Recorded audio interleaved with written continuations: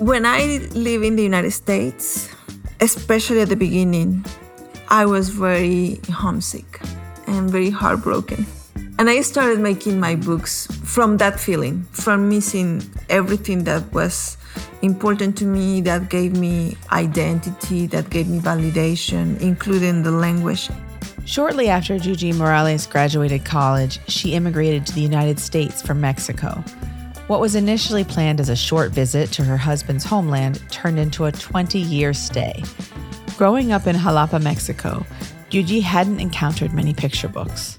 But one day, her mother-in-law took her to their local library, and her whole world changed. It was an awakening for Yuyi. And while she could not yet understand the language of many of the books with her then rudimentary English, she still understood them, and she was compelled to create her own. Drawing on her own cultural roots steeped in storytelling, she merged her two worlds, leading her to create books that included many stories from her childhood, and later, about her own journey and perspectives as an immigrant to this country. These vibrant, imaginative books range from my kids' very favorite Yuyi story, Niño Wrestles the World, to the Pura Belpré winning Viva Frida, to her more recent works like Dreamers and Bright Star. I'm hoping that they are going to know that my presence there is sincere and honest. And also to have the opportunity to tell them that it is through these books and through this work that I'm doing that I hope that I can be a worthy companion of their journey, because they have a lot of journeys to go through. And there is nothing more difficult than going through those journeys alone.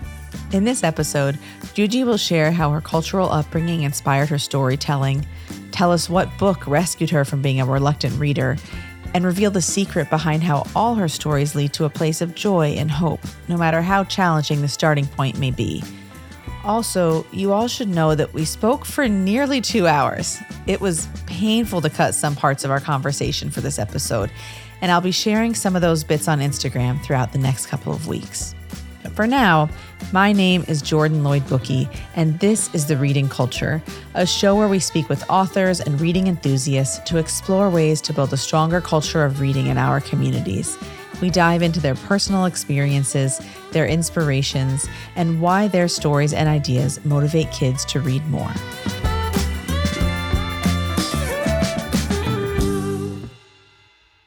What was life like when you were a young person, like the age of for many of the books that you write are for? When I was 4, we moved from grandma's house, which is where we used to live, to a different city here in Mexico, Querétaro, Guadalajara. And in those places, my dad was working there, but we didn't have family.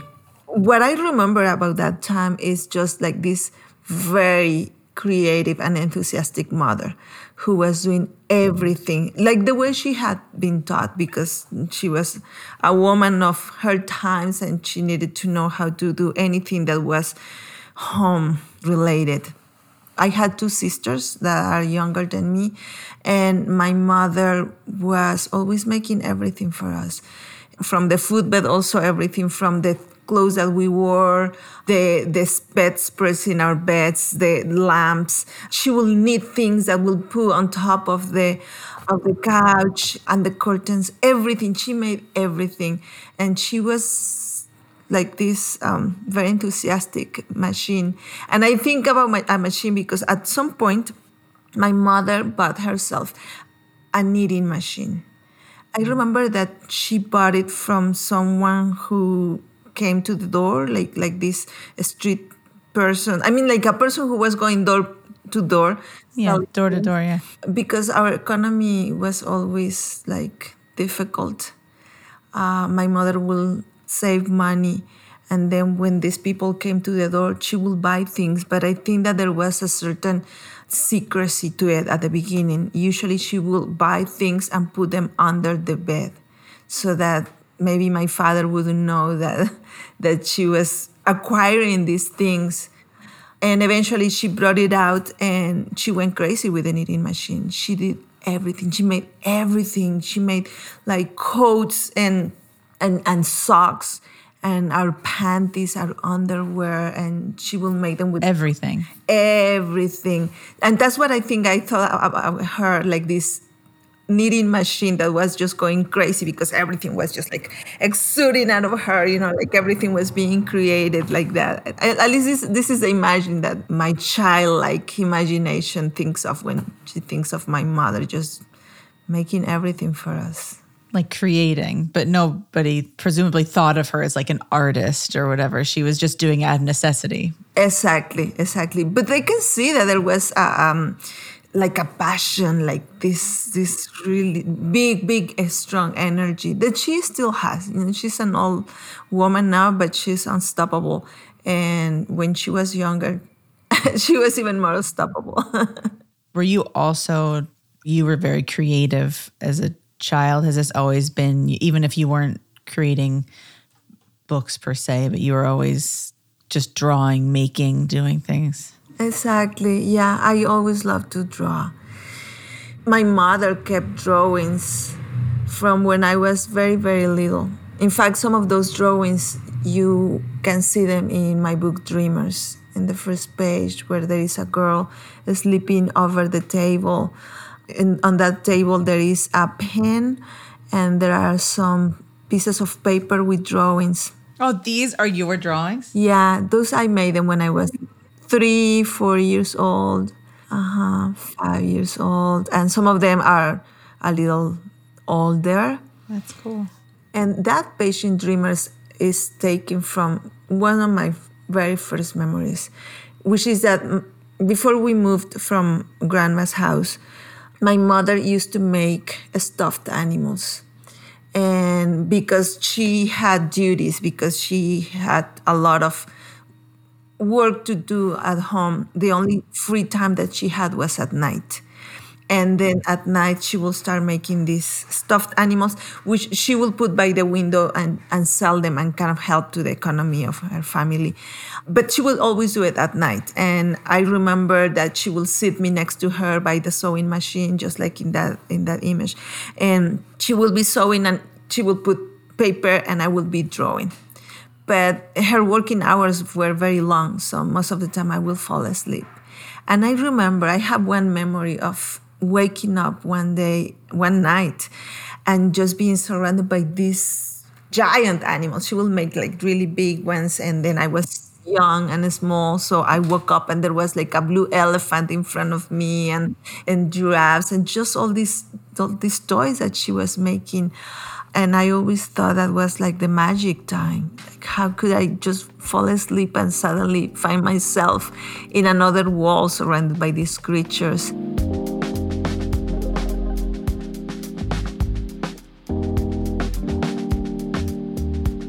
Despite lots of reading in her household, spending her childhood in Mexico in the 60s and 70s meant that Yuyi wasn't really exposed to picture books. Instead, her fondest memories of storytelling come from the vibrant, real-life stories her family would share with each other. My family is made out of stories, especially from my mother's side. There were a lot of stories that were real-life stories, but they are absolutely incredible, and you will not believe them. My mother also was the only person in her family who studied beyond elementary school. So everybody else just barely knew how to write or read. I always felt like she was always trying to make up for all of her brothers and sisters, and she's still studying nowadays. She went to school and she's continued. But then the stories that were told, my mother loved them because they came from her family, but she was always very skeptical. So the stories in the family were just about apparitions, about things that you will see at night, about getting lost by little people, about... Wait, what? What's the little one about the little people? Oh, yeah. Or well, do you with that one, or like, is there one that really, like, you really remember that stays? Yeah, my mother said that one of her brothers I don't know if that was someone that was born before her or after, but she said that my grandmother was doing the laundry, that was by hand. So she will have to go to the patio where there was a big pile of, we call it pila de agua. So it's a big container with water. And she was doing the laundry, and she had left the baby in some sort of a crib, maybe by the bed. And then she heard that the baby's crying, and she goes and looks for the baby, and the baby is not on the bed. So she starts looking for the baby everywhere. And she goes crazy looking for baby until finally she climbs a ladder and she finds the baby on the roof of the house. And of course, the only explanation they had is something that we call here in Jalapa, in Veracruz, chaneques, which are the old people, the guardians of the places. That's so interesting. So you grew up in it's very like colorful in every sense of the word. The stories, the world, the things your mom was making. It seems like this world where it's like in between, just some level of magical. It is, yes. That explains, I think it says a lot about you.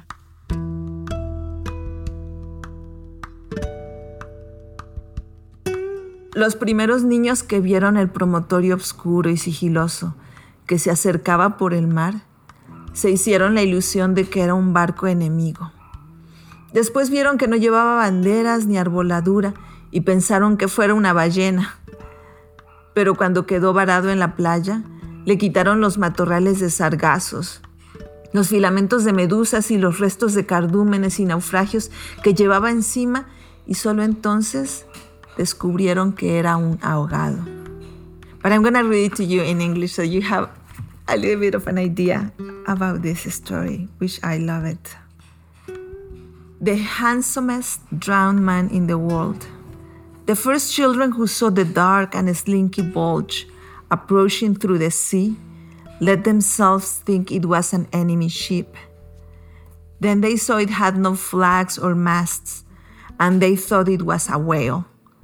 But when it washed up on the beach, they removed the clumps of seaweed, the jellyfish tentacles, and the remains of fish and flotsam, and only then did they see that it was a drowned man.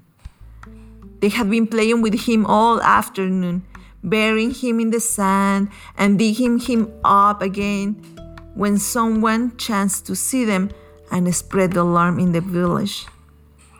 The men who carried him to the nearest house noticed that he weighed more than any dead man they had ever known, almost as much as a horse. And they said to each other that maybe he'd been floating too long and the water had gone into his bones. When they laid him on the floor, they said he'd been taller than all other men because there was barely enough room for him in the house.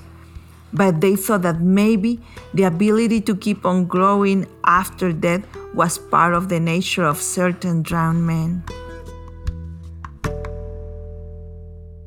El ahogado más hermoso del mundo, or The Handsomest Drowned Man in the World in English, is a 1968 short story by beloved Nobel Prize-winning Colombian author Gabriel Garcia Marquez. It comes from his collection, The Incredible and Sad Story of the Candid Erendira and Her Soulless Grandmother, which features some of his darkest works. This particular story is about a small fishing village that discovers a remarkably beautiful drowned man. They subsequently become fascinated with him and have grand imaginations of the life he may have lived and what it would have been like to know him. This leads to a renewed sense of pride and purpose throughout the village, highlighting the transformative power of imagination and finding beauty in the world around us. Before reading this book, Yuyi shared that she did not love reading at school. She says she didn't even ask her mom to buy the books they were required to purchase for school. But this book, one highlighting the stories that reminded her of those from her own childhood, captivated Yuyi. I remember reading this and finally something clicking inside of me. Like, finally, this is a story that I can relate to. What we were given as an assignment was to read the last story, which is a really, really strong story especially for a child. But I was so taken with it. And this is a book of several short stories that after I read the story that I was assigned to school, I just read the whole book. And this is my favorite story. So what Gabriel Garcia Marquez does for me is a connection to some of the things that we were talking about before, which is finally here is someone who's telling stories like the ones that I heard when I was a little child, like the ones that my mother, my family, my grandmother was living as real life. I remember coming to the United States and hearing people mention the writing of writers like Gabriel Garcia Marquez as magical realism. And I have never heard that term before. I remember thinking like, I never saw it as magic. I always saw it as realism. For me, the way that he was writing was the real life. That was the way things were happening. So before, all the books that I was reading made no sense to me. I had no interest to them. But when I started reading him, then I realized I am a reader. I love books. I really like to read. But I had to find him first. Yeah, it's an amazing story. And I love him. I love his writing and all of his works. And it's interesting because you definitely hear that school of writers, at least here, get labeled always as magical realism. But talking about how and where you grew up, there was just no distinction between magic and realism. It was just realism for you. Yeah, for me, they weren't that. So when he writes that people at the town found a man on a chicken coop and suddenly they see that he has wings, that's real. Yeah. Or when he writes Right. that the smell of roses came from the ocean and the whole town is just intoxicated with the smell of roses, that is real. Now I live here in the city, and most of the people that I talk to and that I live nearby, there are people who live city things, and those stories are kind of part of the past. But now that I had gone to live in La Mancha, in this small fisher people place, sugarcane cutters, workers, now these stories have come back because I go there and the stories that I hear are just like that. And there was a cat the other day that returned after 7 years or had been lost, and they say, finally, like here is Algodón again, like Cottontail, he's back again. And then he starts eating from people's tables, he starts stealing food and everything. And there is one of our neighbors that declares that in true Algodón is a nahual, which is a shapeshifter. That Algodón, the cat that we are seeing right there in front of us every day, is not only a cat, but is a shapeshifter. And that when we don't see him, he is also a human. And those stories are just told like that, like he is a nahual. And nobody's laughing when they're saying that or smile. It's like that's just people are like nodding in agreement. Nobody's saying that's crazy. Absolutely not. Does it feel comforting for you to be home now in that way, in the sense of like, just like you would never have that? Yes, it is. It is comforting, but in a way, I have to remind myself that I have changed. I'm not that 4, 6, 8 years old anymore. I have been through a journey. I have been in the United States. I have been making books. I have heard a lot of different stories. So when I come here, when I come back, yes, there is kind of like this, something that feels familiar, but at the same time, it's not me anymore. So I am also kind of letting go of my transformations, of the ways I have changed, to realize that I am also now entering a new space, a new world. Even though it feels familiar, it is a new world. And I need to have also the openness and the humility to enter those worlds. Because it's very easy for me to say, oh, of course it's not a nahual. No, it is a cat. We all know it. Scientifically, we know that's a cat. It's not possible. Right. And it's very easy for me just to enter that space with that way of thinking. Right. And I'm trying to let go of that, because if I want to keep hearing the stories, if I want to be someone who is honored by those stories, no matter how fantastic, how sometimes ignorant we think that they are, I won't be given the gift of those stories if I continue to label them as something that is not part of this world. So my work now is to put aside all of the things that I have learned about stories and storytelling, and just be open to be told these stories and take them not as magic, but as real life. Yuyi, I remember one of the first times that we read your book, Nino Wrestles the World, with our kids, and we read it so much. My son was always like running around in his underwear and telling us that he was Nino, our adorable luchador.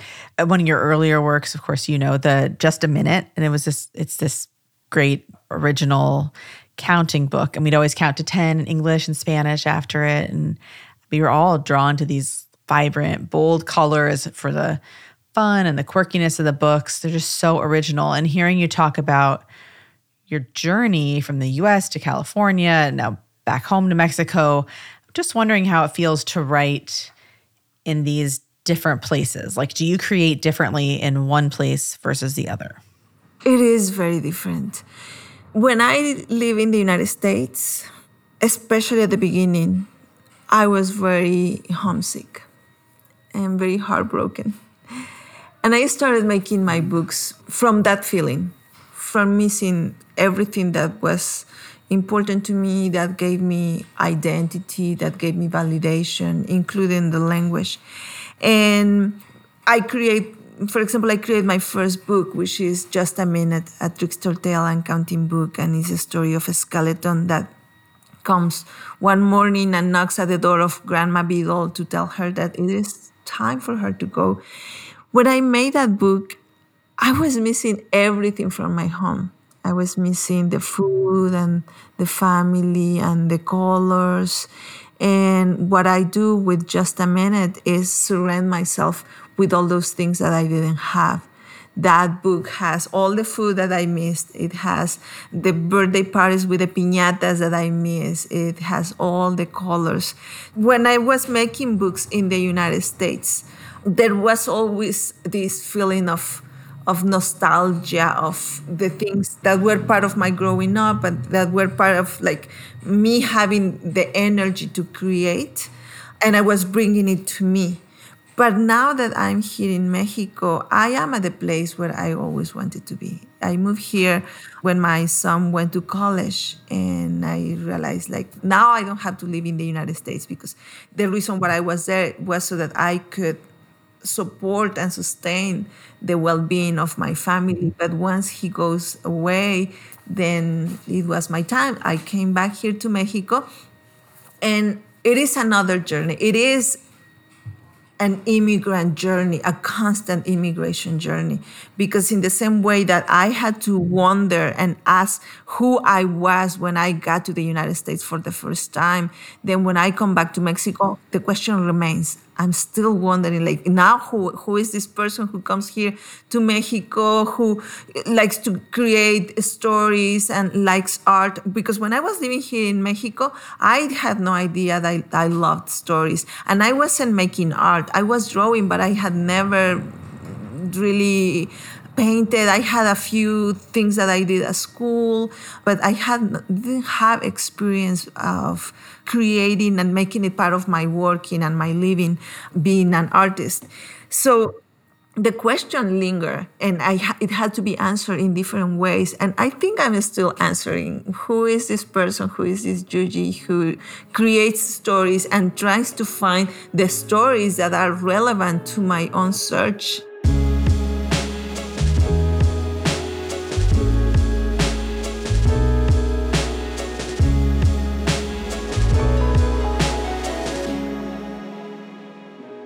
I've been hearing about DACA for so many years. Some people call it dreamers. It's not dreamers. Don't fall into that trap. It's just much different than dreamers. And I said the other night, we have dreamers too. We have dreamers in this country too. We can't forget our dreamers. I have a lot of dreamers here. In 2018, Yuyi released her picture book, Dreamers, which is a nonfiction account of her journey immigrating to America from Mexico. With encouragement from her agent, Yuyi released this story in response to the political tensions arising in the country around immigration. Despite not being a dreamer herself, she told the Journal of Children's Literature, quote, "I want to signal that making the journey of leaving your country, all of the risk, all of the changes that you have to encounter in a new country, is the result of how we dream for a better future," unquote. The story preceded her 2021 book, Bright Star, which explores, in a very loving way, the borderlands between the U.S. and Mexico. I asked Yuyi to speak about her impulse to create these books in response to her witnessing of sometimes painful immigration and detention stories. You mentioned my last two books, and those are Dreamers and Bright Star. And they both are created from the moment that we are living on right now. Dreamers comes from Trump actually being elected president. And my disbelief that everything that I have thought that we were working for, especially like us who are making books for children, I felt like I had to learn the principles of how it was like to live in a country like the United States, and then seeing all of that just like washed away. I remember Trump witnessing, like all of us did, that he was having a discourse that he was using as his platform, as his political platform, which was to characterize who immigrants were, especially immigrants that come from the south borders, that's all Mexico and all the way to South America, and call us with words that were meant to dehumanize us. When someone is not human, there is this feeling that you can do whatever you want to them, right? So you can deport them, you can imprison them, you can separate them from their families. You can do anything you want when you dehumanize people. So my next book, Bright Star, is a response to that, to the separation of families, and to many other things that were happening that made me think about how, especially us who care for children and children's books, we bring these stories of being brave, of growing up, of being loved, of being accepting and accepted. And I was thinking, now these children who are entering the border and are being put in cages or are being separated by their families, are the stories that people like I am making, are those stories honest? Are those stories really telling them that eventually they are going to be wholesome again, that what they have been through is just something that, they have to brave because eventually they are going to be productive and happy? That felt to me like dishonest, to say the least. So I had a search that was important to me, and it was a search that I needed for me, which is really, if something that terrible happens to anyone, how do you come out of it? How do you heal it? If you are alive after the experience, how do you continue and grow up to feel wholesome again? So those two books are my journey of searching for those answers. Dreamers is not a book about my story. It is a book about the things that I learned when I was immigrating to the United States and the things that I have learned in the process. For so long, for years and years, when people asked me, how did I come to the United States? My answer was always with nothing. I came with nothing. I had a baby, I had some clothes in the bag, but that was it. I came empty-handed. And through my journey, I learned how false that was and also how invisibilizing it was, not only for me, but for anybody who enters that journey of coming to a new place.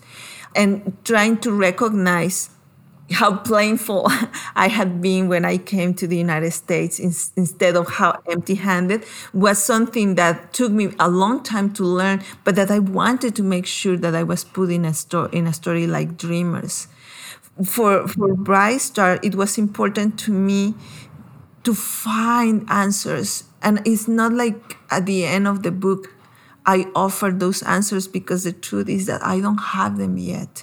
But it is part of the journey of finding the answers. How are we going to heal something that feels irreparable? And how are we going to ask our children that they can take the journey of healing when sometimes we adults don't even know how to do it? Bright Star, it addresses those themes, but using the characters of a fawn and her mother surviving in this beautiful but perilous desert. Can you talk about maybe some of the different experiences you've had reading Bright Star to kids? Maybe a year ago, I went to the place where I did the research originally, Agua Prieta, Sonora. So we crossed the border from Tucson, and I was received there at the school of Agua Prieta, a small school. I remember it was very cold and windy that day, but all the children had gathered outside to hear me read, and they were like shivering and everything. And as soon as I started reading the book, suddenly it's like there was sunshine, like their faces changed. And when we finished the story, they were all kind of cuddled together, and they came and they approached me and they wanted to ask me questions about the deer, and there was like light in their faces. I don't know. It was just an incredible experience. It makes me realize that as much as I love reading to children, to any child, I'm always hoping that I'm going to make a connection with that child that I visit. And I'm hoping that they are going to know that my presence there is sincere and honest. And also to have the opportunity to tell them that it is through these books and through this work that I'm doing that I hope that I can be a worthy companion of their journey, because they have a lot of journeys to go through. And there is nothing more difficult than going through those journeys alone. And I hope that I can be granted with their trust to accompany them when they need it. I just feel like in all of your things, like even the other day I was looking on your like social media, some little girl named Luna had asked you a question, and then you made this like hilarious video of the wind blowing. And especially in your recent books, you know, it's like taking on serious things, you know, and you are, as you said, like in your heart really thinking about so much that is heavy, but you just really maintain this like joyful, creative spirit about you. And I don't know what you think your secret to doing that is, or like how you manage to do that when your heart is heavy with other things. I think that I'm making these books, and sometimes I'm angry when I'm making these books, and sometimes I'm sad when I'm making these books, because that's part of the journey. That's how I find what I care for. You know, that thing that hurts me might help me find what I care for. But what I want at the end of my journey, at the end of my search, is to find well-being, adventure, laughing. I want to be hugging people. I want to be hugging ourselves. I want to be discovering places that make us do crazy things. That's what I'm heading towards. And through the journey, perhaps I'm going to be feeling things, and I'm not always going to be happy. But I don't want to stay in that place. I want to move towards the places where what describes us and what is important to us is how much we can smile and how loud we can sing a song without being embarrassed, or where we can feel safe enough to try on playing a song in a jarana when I'm not very good at playing yet. I think that what I really want is to create that space where it's worth doing all these things where we are safe, to try being who we are without being afraid that there is no place for us here. So my books, even though there might be serious in some ways, I hope that my books are good listeners. That even when they are the ones who might be offering the words, that in that act, there is a listening act. I hope that they are created like this recipient, this place that is going to be a good listener of the reader. Because when the reader reads the book, they are also telling their story. They are also saying what they are feeling. So my books, there are some serious things, but at the end, they are all looking for that playful moment where we are going to skip up the road to join the people that we love so that we continue our journey to smile, to be happy, to thrive, and to be well.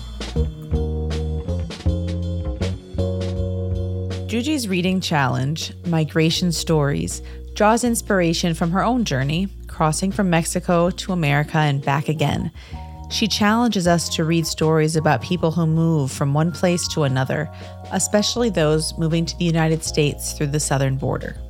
Immigrations are vast, are different. There are many ways, and we people are not the only ones who migrate. Sometimes the question is asked to science, like, why do anyone migrates, like animals? Why do they migrate? Again, the answers are many, but most of the time we don't know why they migrate. Like, why if an animal was born in a place where it's warm and there is all the conditions for living, why do they have to go to a different place? Sometimes animals might be born in one place, and even though it is the right conditions of weather, there also might be many other animals and many other predators, so they have to move to be safer. So through their cycle of life, they need to find different spaces to continue thriving and surviving. We people also do the same. So I wanted to offer a challenge where we might read some books about both animals and also people who move from one place to another. You can check out Yuyi's challenge and all of our author reading challenges at thereadingculturepod.com. And today's Beanstack featured librarian is Pam Hamlin, the family literacy specialist at Prince George's County Memorial Library System in Maryland. She has a message for parents and teachers of young children. I usually work a lot with parents and teachers of younger children, and I really encourage them to know that they are their child's first and best teacher, and encourage them to talk, sing, share books, and play with their kids. Make reading as pleasurable as possible so that they're always going to have a love of reading with their family members or on their own when they get older. And to read to them anywhere. So you're on the bus. I know with my son especially, I had to read to him because he was moving around so much when he was eating a snack or when he was playing blocks or in the tub. So just making it fun for them as much as possible, letting them choose when they can, choose their own books and stories, and don't feel like you have to read the whole book or the whole chapter. When they're done, let them be done. Yeah, just giving them ownership of what they choose to read as much as possible. This has been The Reading Culture, and you've been listening to our conversation with Yuyi Morales. Again, I'm your host, Jordan Lloyd Bookey, and currently I'm reading Fatty Fatty Boom Boom by Rabia Chaudhry and Moonflower by Kaysen Callender. If you've enjoyed today's show, please show some love and rate, subscribe, and share The Reading Culture among your friends and networks. To learn more about how you can help grow your community's reading culture, you can check out all of our resources at beanstack.com. And join us on social media at The Reading Culture Pod for some very awesome giveaways. This episode was produced by Jackie Lamport and Lower Street Media and script edited by Josiah Lamberto Egan. We'll be back in 2 weeks with another episode. Thanks for joining and keep reading.